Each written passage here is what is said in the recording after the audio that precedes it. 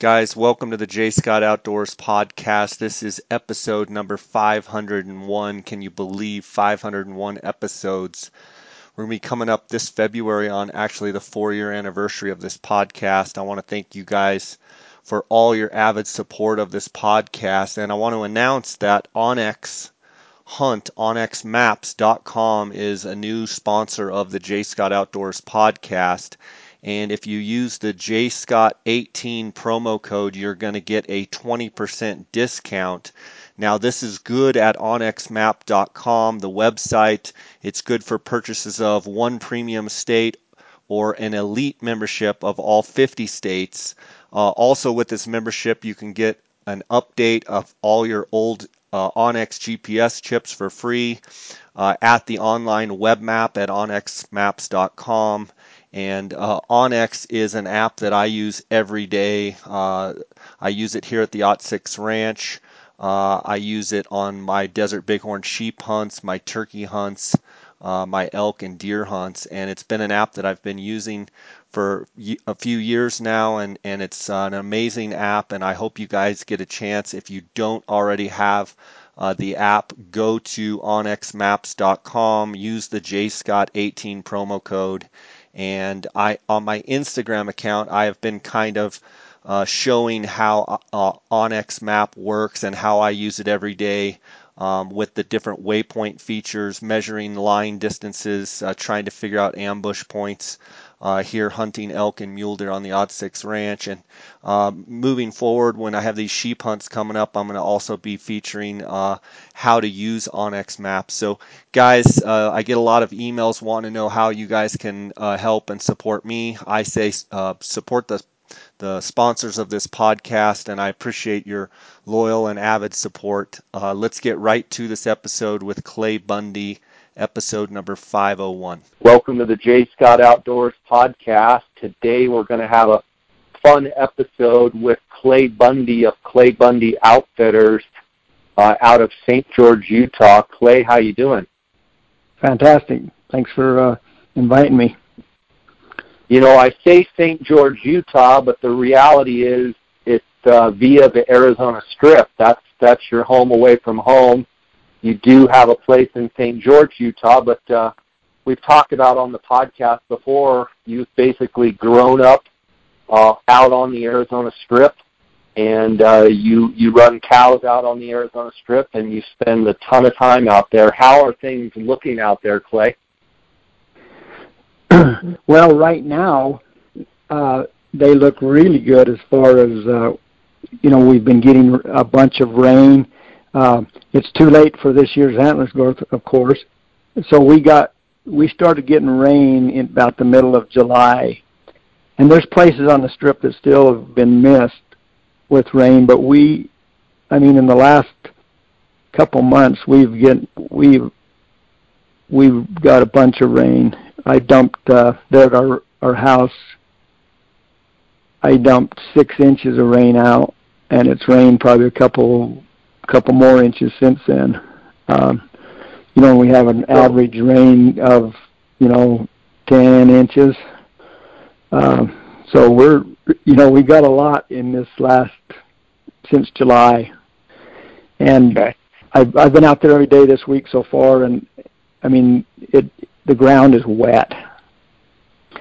So Clay, you get a bunch of rain mid-July. It's a little late to make the antlers what we normally see out on the Arizona Strip, is what I'm hearing. But you talk about from July till now, would you say it's above average rainfall compared to, the last 40 years out there on the Strip when you've been out there, or is it about average, or where are we sitting? I think it's the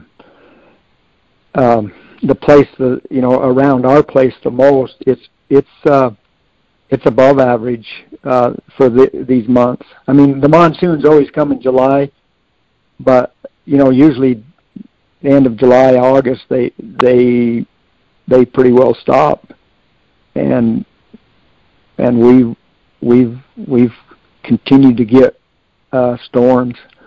which, again, it's not going to help us this year, but I'm excited about next year because of, because the rains came late. There's a lot of these big deer that didn't end up as big as we hoped. That if they make the season, will be a phenomenal. I've watched it over the years. They, after a down year, it seems like they really explode. But there's, coming back to this year, that's what we really probably want to talk about. I mean, there's still some big deer. This last week, I've seen 2 deer that I don't have on camera that we're going to try to shoot them. They're big deer, Good. So, from what I've been hearing, antler growth on a lot of these bucks, whereas, last year, and just feel free to stop me wherever you need to, but let's talk about 13B. Like, on a great year, or let's say a good year, there could be 50 bucks over 200 inches, and there could be some, 230, 240, 250 type bucks. On a year like this, I'm hearing there's like half the number of 200-inch bucks, and then you take that upper high end, and maybe 1 or 2, over that 225 mark total on the strip. Is that a fair assessment, or no? That is a fair assessment. No, I think that is the way it ended up. In our last visit, I had still hope that it was going to turn out, but it didn't rain in time, and you're right. It's not as good as it was last year by far. But I still think that these hunters that have tags are going to have a chance at a deer of a lifetime, big deer. Yeah. And when I say big deer, I mean it. Go ahead. Yeah, you talk about your excitement for next year, because it sounds like what you're saying is some of these deer that should be, 220 plus type bucks, maybe 200, and they may get a pass this year. They may not get shot potentially, and they could, with the right conditions, continued moisture, winter moisture, early monsoon. That's a deer that potentially should be 220 this year and could potentially blow up to 240 next year. Is that kind of what I'm hearing you say? Is that is what I'm saying? Yeah, they could. And it's still all up in the air. But what's happened is, it's just amazing. The last month we just keep getting some storms, and there's in the forecast there's another one coming in 7 days. And you get moisture in the ground before it gets cold, and it just makes for a great spring. And the good spring is what brings that antler growth and makes for giant deer. So let's talk about the hand that you guys have been dealt this year. So antler growth isn't up to normal, but there's still some big deer. With the clients that you have for the rifle hunt starting in a week, I believe A is first and then B is second. Correct me if I'm wrong. But yes, that's right. What are you telling your hunters as far as, I know everyone's probably asking you the magic question, like, what should we expect? What are you telling your hunters this year? Well, I'm still saying our goal is to get everybody at least a 200-inch deer, and I think it's reachable. I think we can find those 200-inch deer. You jump up to 220, and then you might, that's going to be a little tougher. Right. There is some there, and but a lot of people know about them too, which makes it harder. Yeah. With all of the recent rains, from a perspective of, it sounds like it's pretty widespread rains across the strip. Would you say that the bucks are pretty spread out, whereas on some years they're real congregated around water because it's dry? Would you say the deer compared to a lot of years? They're very spread out and here, there, and everywhere. Yes, they are. And in fact, that's why I think there could still be some big deer pop up that we don't, just like these ones I've seen this last week. It's been wet since July, and so I've got cameras on A that I haven't had deer hit for 2 months. And yet they're there. Right. And so they're, but they are spread out. I've seen them in places that I think, oh man, that's crazy that they're there right now. So yeah, they are spread out. And there's green feed pretty well everywhere. There's pockets on the Strip where it just has not rained hardly at all, but yet the majority of it's pretty dang good everywhere, and so they can be anywhere, and they're not hitting the water like normal, which is going to make it, could make it difficult for hunting, but it also this where it's good feed and stuff, it also may make the rut kick in a little sooner, which may be pretty exciting that way too. Yeah. Let's talk a little bit about that. So 13A, correct me if I'm wrong, that hunt is first this year and 13B is second. Is that correct? That is correct. And but the date, normally, go ahead. The dates are actually further back. It's almost like the date for A is what the second hunt almost usually is. So the B hunt is for sure going to be in the rut, in my opinion, and some of the A probably too. Or they're going to be staging and really starting to get after it. Okay, so even though A is first, what you're saying is that the time frame has been pushed back late enough compared to a lot of years that the A hunt is almost in the B slot time frame, and with as green as it is, you're predicting that potentially at the end of the A hunt, and pretty much you're betting that the B hunt, there's going to be quite a bit of rutting activity. That's what I think, yeah. Is there part of you on a year like this when antler growth is not great? Is there almost a part of you that's like, dang it, don't rut so much that you're so out in the open and every, good deer gets killed? Is there part of you that's just like, okay, let's have a bad antler growth year and let's kind of have a mediocre rut and let's let some bucks make it through? Yeah, everybody else can be that way. I want to kill ours. But, yeah, you want the deer to be the biggest that they can be, and there's deer that we've probably got a hunt that we wished we could just ignore because we know how big that they can be, and but yet you got to be fair to your clients and hunt the biggest deer you know of, For sure. Clay, I've got a question for you about a lot of these big deer in relationship to cattle, in relationship to pastures that maybe have been grazed more than other pastures.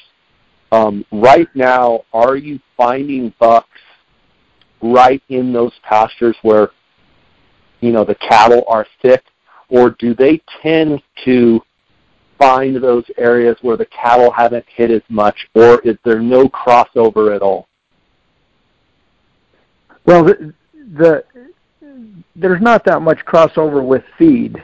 The cows eat the cliff rows too. But what I've found, is like we have on our ranch, in our summer country, we have 3 pastures. And we move our cows to one pasture, and the deer that are hitting there move back where we just moved them from. And the reason they move is cows are noisy. And and I think they move to not because they're competing feed-wise, but because deer like to be able to hear better. The cows tromp through, and it's just more stuff going on, and so they're safer to be able to move where cows aren't. But yet I've seen them grazing side by side too. You know what I mean? But I really do think that they will move away from a cow if there's similar feed right by them. You know. That's interesting that you say that. So, do you think it's like a defense mechanism to not want to be by a bunch of cattle that are making all kinds of racket that, you know, they really can hear? Or do you think it's like they just don't even want to be around them? They'd rather be off somewhere where, you know, they can just be off by themselves?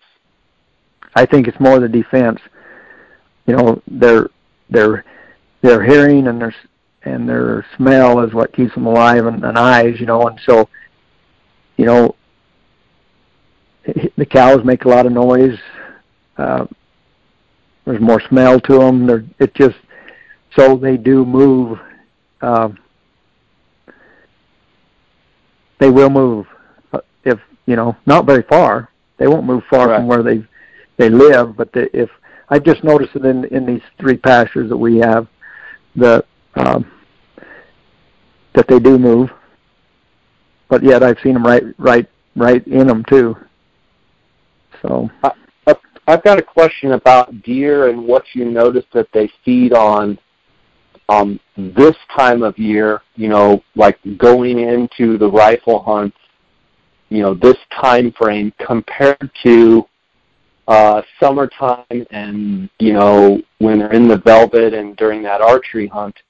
Do you notice any particular feed that they hit when they're hard antlered like now or when they're in velvet? Is there any change, or are they feeding on the same thing at all times? Well, it changes. Like right now and during the summer when we got those really good rains and the tender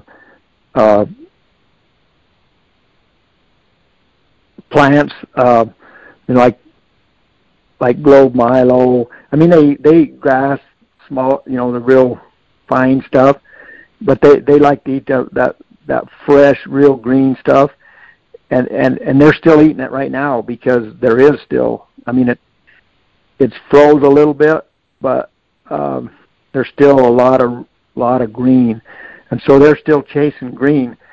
You know, a lot of times this time of year they kind of almost go completely to cliff rows and brush like that.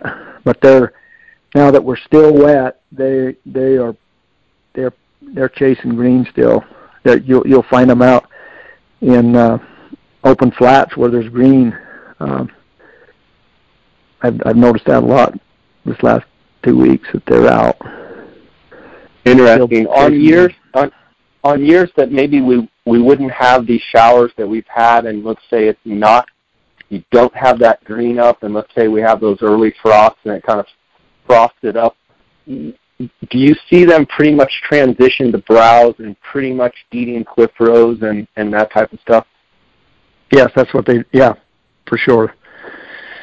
That's what I've noticed. Okay. I've got a question that has come in. I put out on Instagram to ask a few questions of you, and there's a question from Shul5 on Instagram. He says, what is Clay's number one tactic to consistently turning up giant bucks every year? Spending time in the field. I mean, constantly. I mean, I'm out there working, but I always have my binoculars with me. I always have my tripod. I've got everything with me, even when I'm working cows or working on catchments, you know, building waters. I'm always looking. I try to leave the house so that I'm in a place where I can scout at daylight and at night. It's just the hours in the field that um, to put you there so you know where a big deer is, so that then you can try to kill it. So with that being said, Clay, obviously running your cows out there, obviously growing up out there and spending all kinds of time. I mean, pretty much all of your time is spent out there on the strip. To further the Mr. Scholl's question, would you say that there's deer that you watch? In other words, you watch them as a 2-year-old, you watch them as a 3-year-old, you watch them, and you kind of get to know this deer and that deer, and then some deer start blowing up and getting bigger, but you've watched that deer for the last handful of years. So in other words, these deer that you're killing, a lot of them you've seen.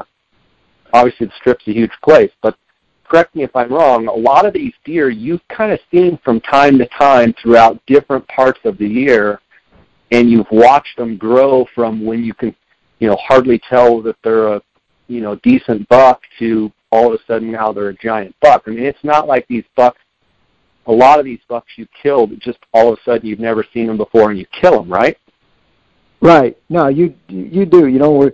We're everybody's really good with cameras nowadays, and then a lot of time scouting, glassing, and we keep an inventory of these deer and know what they were last year, and so then it's hard to tell what a 2-year-old buck, what he'll be, and time they hit 3 and time they get a pretty good frame on them, then you can tell from year to year what they are, and they may have an earmark on them or something about them that, a certain way a horn grows or an antler grows, and so you can tell from year to year, and we do follow them, and it's that's what's so exciting about it is to follow a deer, and to follow it for a bunch of years and then be able to harvest it, and that's what makes it a lot of fun. Oh, I'm sure. Is there any particular deer, diving further into this question, is there any particular deer that you have harvested that say, what I'm curious about is maybe a deer, if there's a story of a deer that, you watched consistently in one area and he was always kind of in, over a course of a year or two, he always kind of hung in one area, and then all of a sudden, you kill him 20 miles away or something. Are deer that nomadic, or are the big deer typically more home range and you kind of, within a mile or two they're going to be in that area? Or are there cases where, you follow a deer and then all of a sudden he's moved 20, 30 miles away?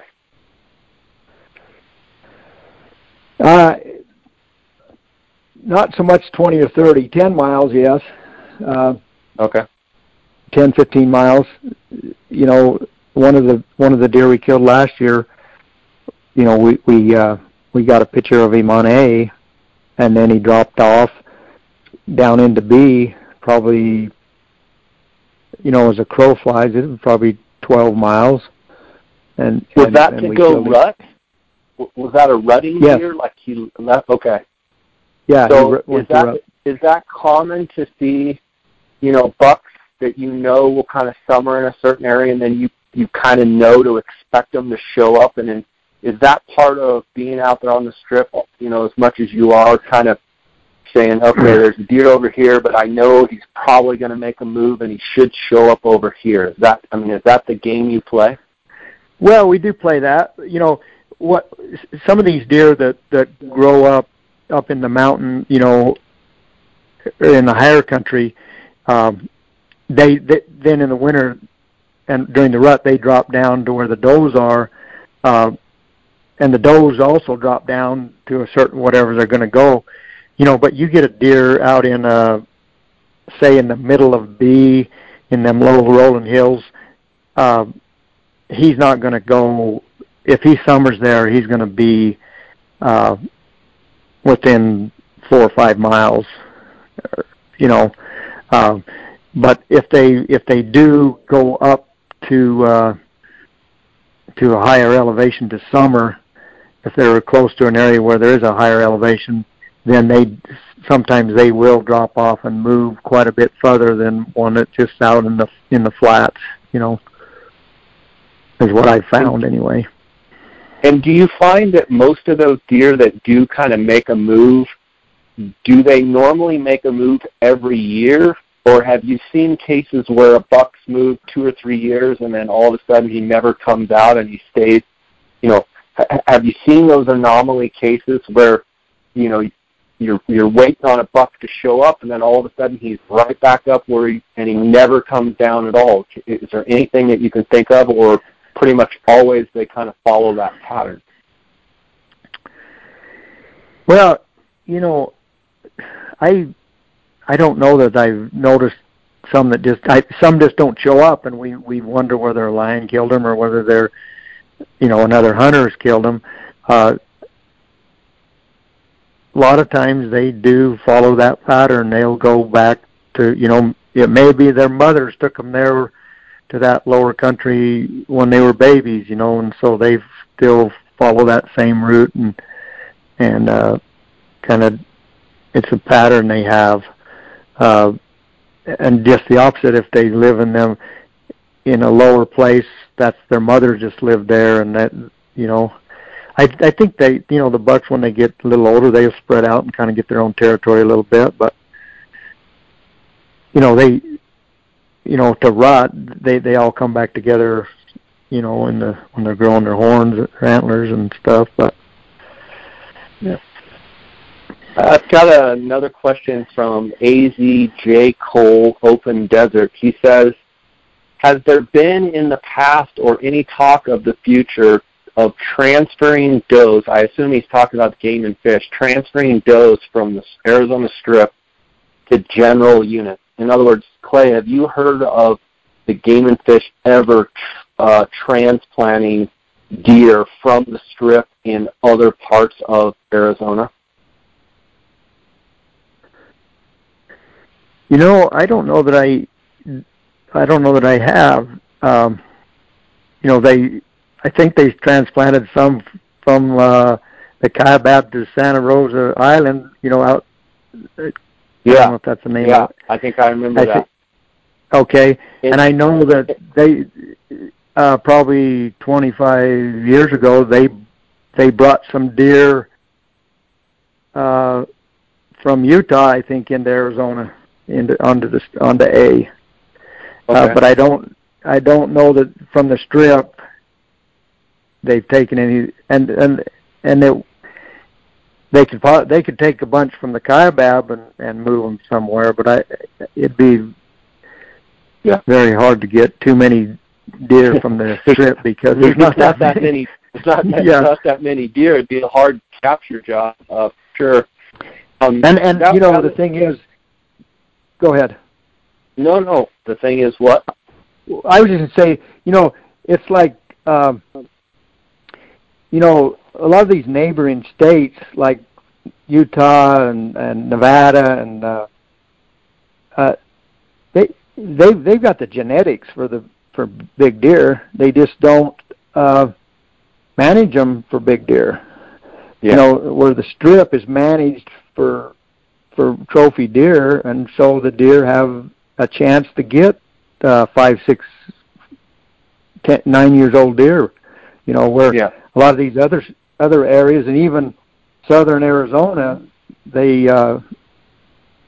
overhunt them. You know, and the genetics are here.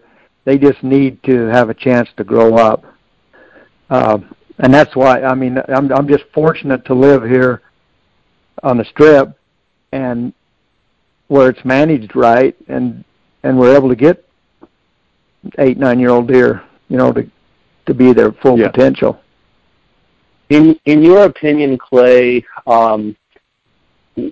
what year or what 2 years would a buck reach maximum potential before the buck starts to go downhill, starts to regress? Like, what is the prime year, in your opinion, on the Arizona Strip for a buck?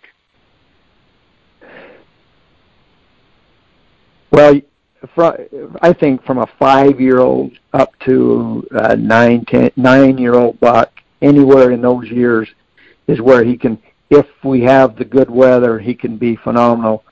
That big deer we killed last year was a 9-year-old deer, and as a 4 and a 5-year-old deer, he wasn't that big. But when you have it, it's like when the stars all line up, when you got the right age and you got the right moisture, is when it happens. And then I think after 9, 10, they start dropping off. They're still big deer, but they're not going to have the tine length, At that point, they start growing a lot of mass, and their points start stubbing out, not as long a point. Sometimes they'll add kickers and trash and stuff right as they get older and older. Yeah. But their kickers won't be as long either. They'll be smaller. But what about does on the Arizona Strip? Either in your opinion or specifically, ages that you know of, like what age do does finally get where they're regressing and their bodies are shrinking up and they almost die? In other words, in your opinion, what's like the prime lifespan of a doe and then on the Arizona Strip, and then when do most does, kick the bucket? Well, I don't really know for sure. I think that they have probably about a 10-year lifespan too. Just because if you look at a buck's teeth, I've never really looked at many does' teeth to know, but them bucks, when they're getting 10, their teeth are getting short, and so they don't do as well. And so that's the same with them does. If their teeth are not doing well, then they can't get the body fat to produce offspring, and so I'm thinking 10 years, but I that's just kind of what I've always thought. I don't know whether I'm right or not. Okay.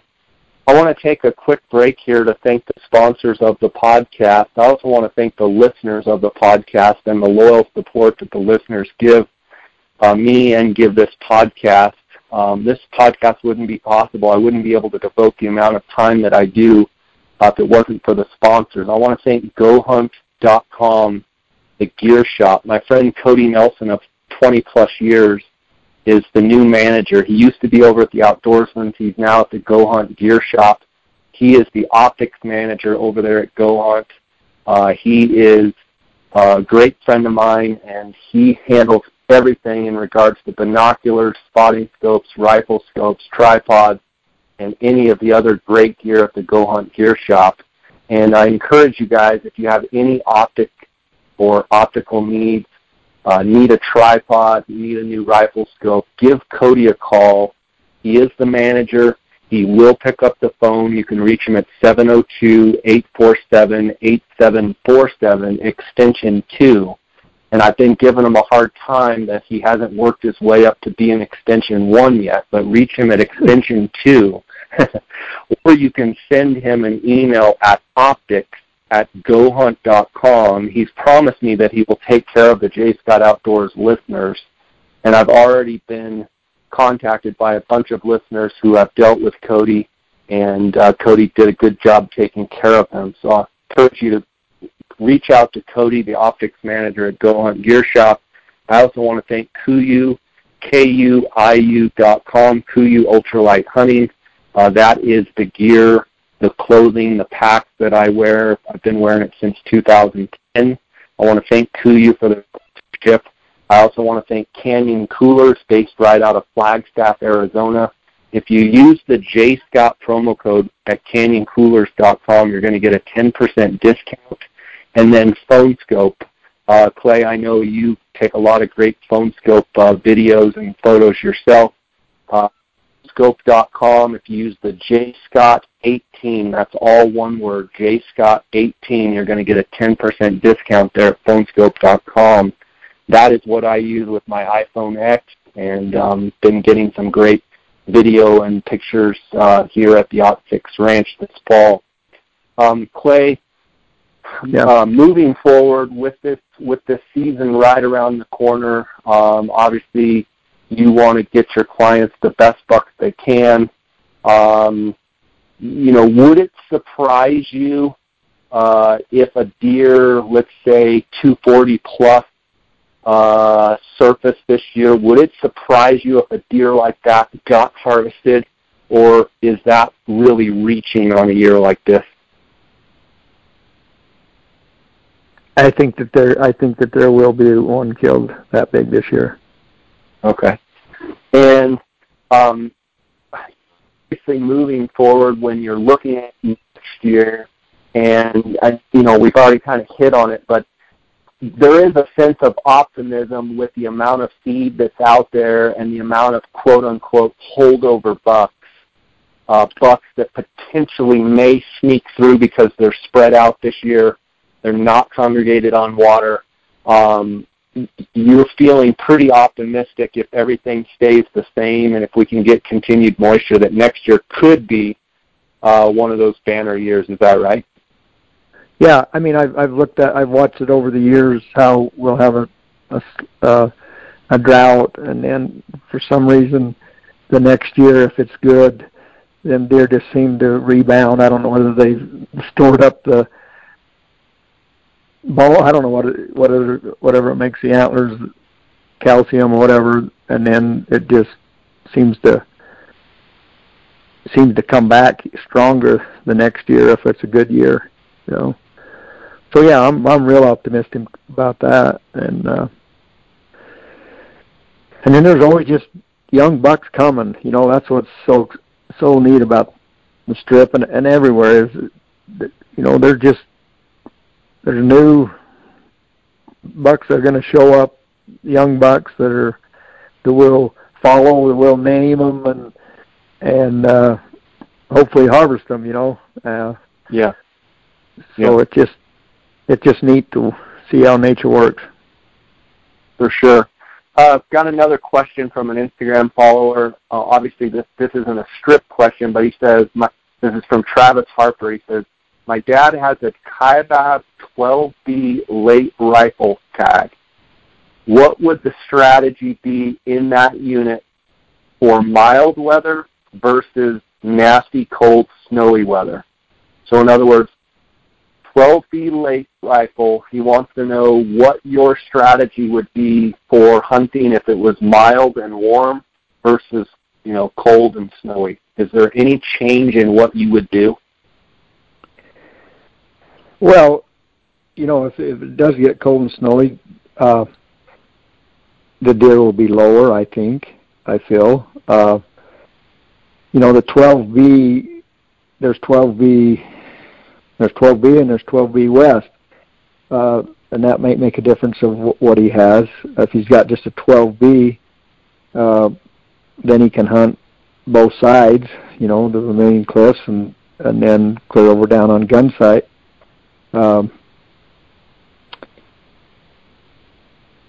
I like hunting the lower stuff down by Gunsight. It's open. It's if it's snowy, and those deer are going to be down there, and you can get around on those roads, and it's where if it stays warm, they may stay up a little higher.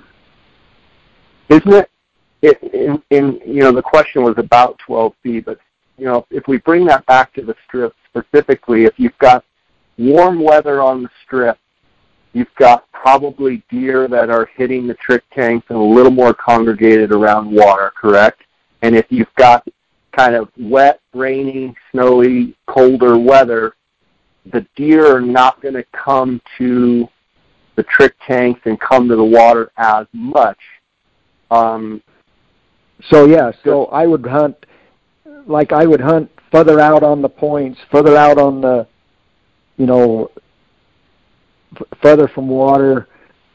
But those bucks seem like, they'll come check water if it's in the rut, even whether they need a drink or not.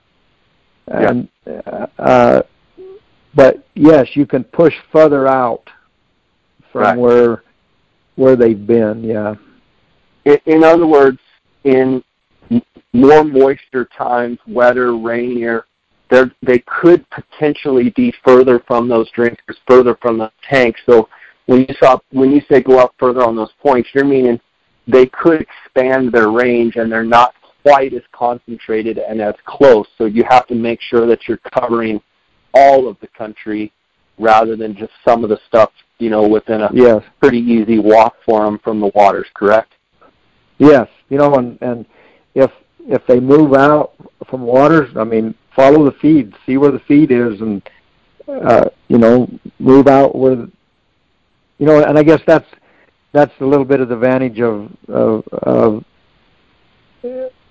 us is we live there. We know where when it storms, we know where the deer move to. They do move out further where other feed is, and once it starts raining and gets cold like that, then they don't come back to water. They may not come back to water for a month. If there's dew and snow or anything like that, they don't need to water. So, Clay, a question that comes to my mind: how important in your actual hunting and harvesting big bucks does tracking play? As far as, do you lean heavily on your ability to track, or do you lean more on your optics? I'm kind of curious how a guy like you, you spend a lot of time on horseback, I would assume, and you have over your life, and you probably are constantly checking tracks with your cattle and what have you. How important is tracking for your success? well, I find the deer with my optics, and then if we see him and go after him, and he goes over the hill out of sight, and we go to his tracks, and then track him. But we don't just. I've done it before, to just go to a pond or a trick tank and follow a track out. But it's not that productive. It's more productive to be on a hill using your optics and let them work for you. Let your eyes work instead of your legs, and but we do track, and it's a skill to track too, For sure. Speaking of optics, what are your go-to optics, either around your neck or in your pack? Like, what are you using that works best for your eyes right now? I 15 by 56 Swarovskis, the HDs. Okay. Is what I'm using. And now, are those around your neck? I have them on my tripod. What's that? Okay. So you're I have them on my. them. Okay. I have them on my tripod at all times in my truck. Everywhere I go, I've got my 15s already hooked up. So as soon as if I step out the truck, I'm glassing. Okay. I don't hardly ever take them off. Do you carry like a 10 or an 8 around your neck, or are you constantly carrying your tripod basically over your shoulder and you're always using the 15s, either standing up on a tripod or using it as a monopod, or do you just sometimes hold the tripod? Talk a little bit about that. Okay, what I do is, like I said, I have my 15s hooked to it, and I grab hold of the handle and stick the legs underneath my arm on my right hand, Okay. and I've got them halfway extended. I like to glass sitting down. I don't like to glass standing up because there's too much movement. I like to be able to sit down, and so my tripod legs are out where I sit down, and but I pack them like that everywhere. If we go for a hike, I pack them like that. I've got I usually have my docks in the back in my pack, and but my 15s is what I use. They're the most. For my country where it's kind of open, you need that long look. I like 10s too, but 15s can do both. you know. And then did I hear you say you have your doctors sometimes in your pack, which are what, the 40 super wide angle doctors or the 20 by 50s, or what are you using? They're the 40 fix, yeah. Okay. Okay. And so you always have your 15s mounted on a tripod, and you take your doctors a lot of times, but you always have your 15s. Always have my 15s. And then will you have a spotting scope sometimes as well, or just your 15s, or just your doctors? I have my 15s and my doctors. That's all. I don't have a spotting scope. Okay. For some reason, my eyes, if I shut one eye, then I don't like to look through one eye. I like both. If you shut one eye, you end up walking in circles after you open the eye. That's what I do sometimes. Yeah. Okay, that's cool. So you're using the 40 super wide angle doctors, but your go-to is the 15 mounted on a tripod. Now, when you're on the go, kind of, you know, like, obviously you like to sit down, but you talk about if you kind of hold them under your arm and you hold them up and kind of check glass as you're walking maybe a ridge top, and then when you want to... Yeah, I'll do that. I'll just kind of hold it up, you know, and hold on the legs and look for a quick look. But I'm telling you, if there's more than just a quick look, I'm down just as fast as I can so I can get steady and look, you know. And sure. Then you can judge a deer fast too. If it's still, you can tell in an instant whether it's a big deer or whether it's one you've been watching, and whether you should need to kill it, you know. Where if it's moving, it's like, I'm not sure, you know. Yeah.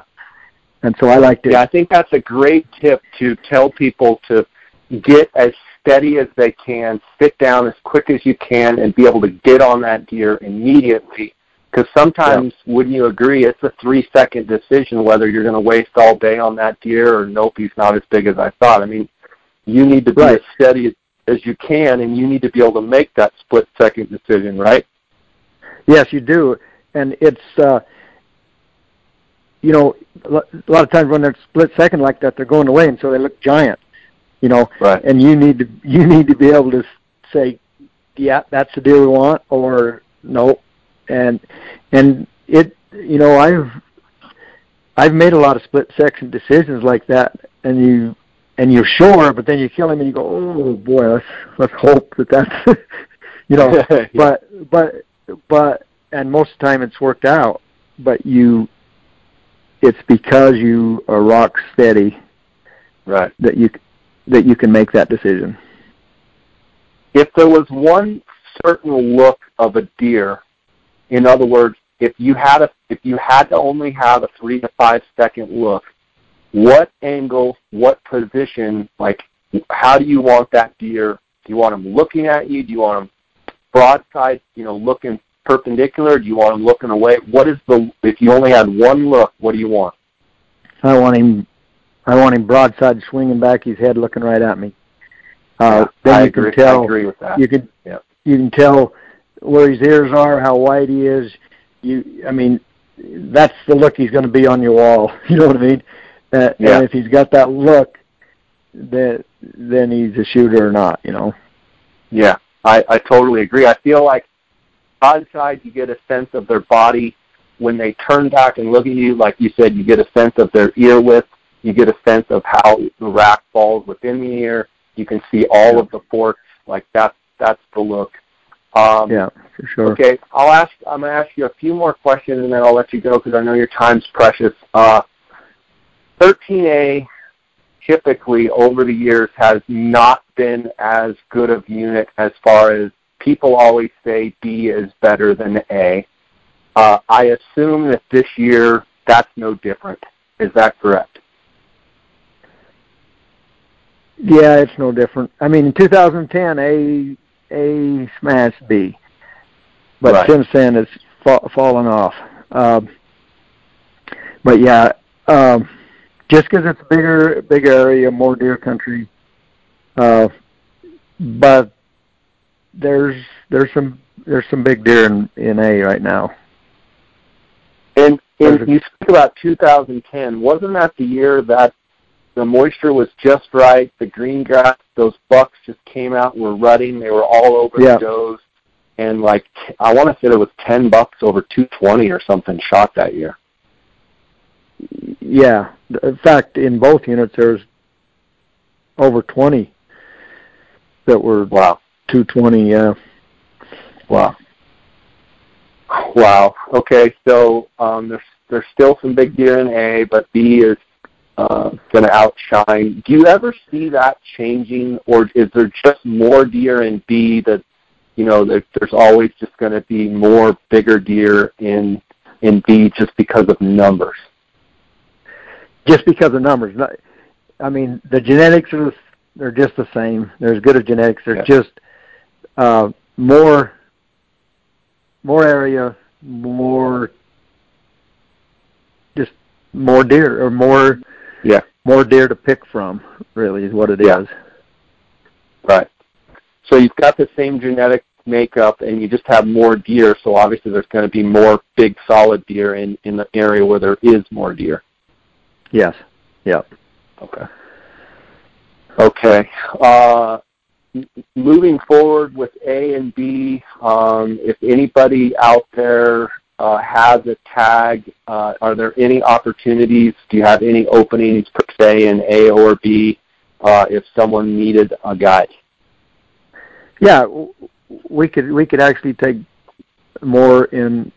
We could take a couple in both units if there's available. We've got plenty of guides, licensed guides that help us. And that we could do it. So we'd love to if there's a chance. I mean, it's close, and I'm sure everybody's all booked up already. But if all of a sudden, the last minute, you change your mind, we'd love to help you. That sounds good. And I'd like to give you a chance to let the listeners know the best way to get a hold of you. Obviously, whether it be about this year or putting in the future, looking at next year, how is the best way for people to either reach you, find out about you, etc.? Okay, so I'm a phone guy, so my phone number is 435-680-2991. Or you could reach me on Instagram, Clay Bundy Outfitters, or my email is claybundy@hotmail.com. So those three ways are the best.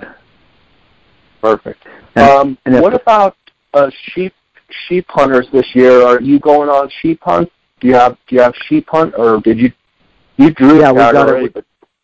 Yeah, so we've got a client on 13B North. Oh, good. Yeah. So, awesome. How's the herd in 13B North looking? It's not what it was 15 years ago, but there's some good rams. I think we'll do all right. Good. Yeah. Good stuff. Well, Clay, I really appreciate you spending time with us tonight, and I love watching your Instagram, and I look forward to seeing your success this year. And I always love talking to you and getting, boots on the ground knowledge, and as much time as you've spent out there. It's always great getting that knowledge from you, and I know the listeners enjoy it. So I really appreciate you coming on.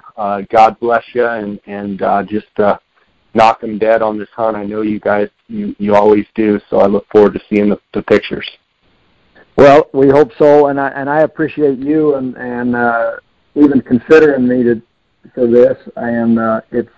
It's an honor and a privilege to do it with you. Thank you. Thank you, buddy. Sounds good. Well, God bless. Look forward to seeing you down whenever that may be. It's always a pleasure chatting with you. And thank you. Like I said, look forward to checking out your Instagram, Clay Bundy Outfitters on Instagram. It's an awesome page. So sounds good. God bless. Thank you. See you. Bye. All right, buddy.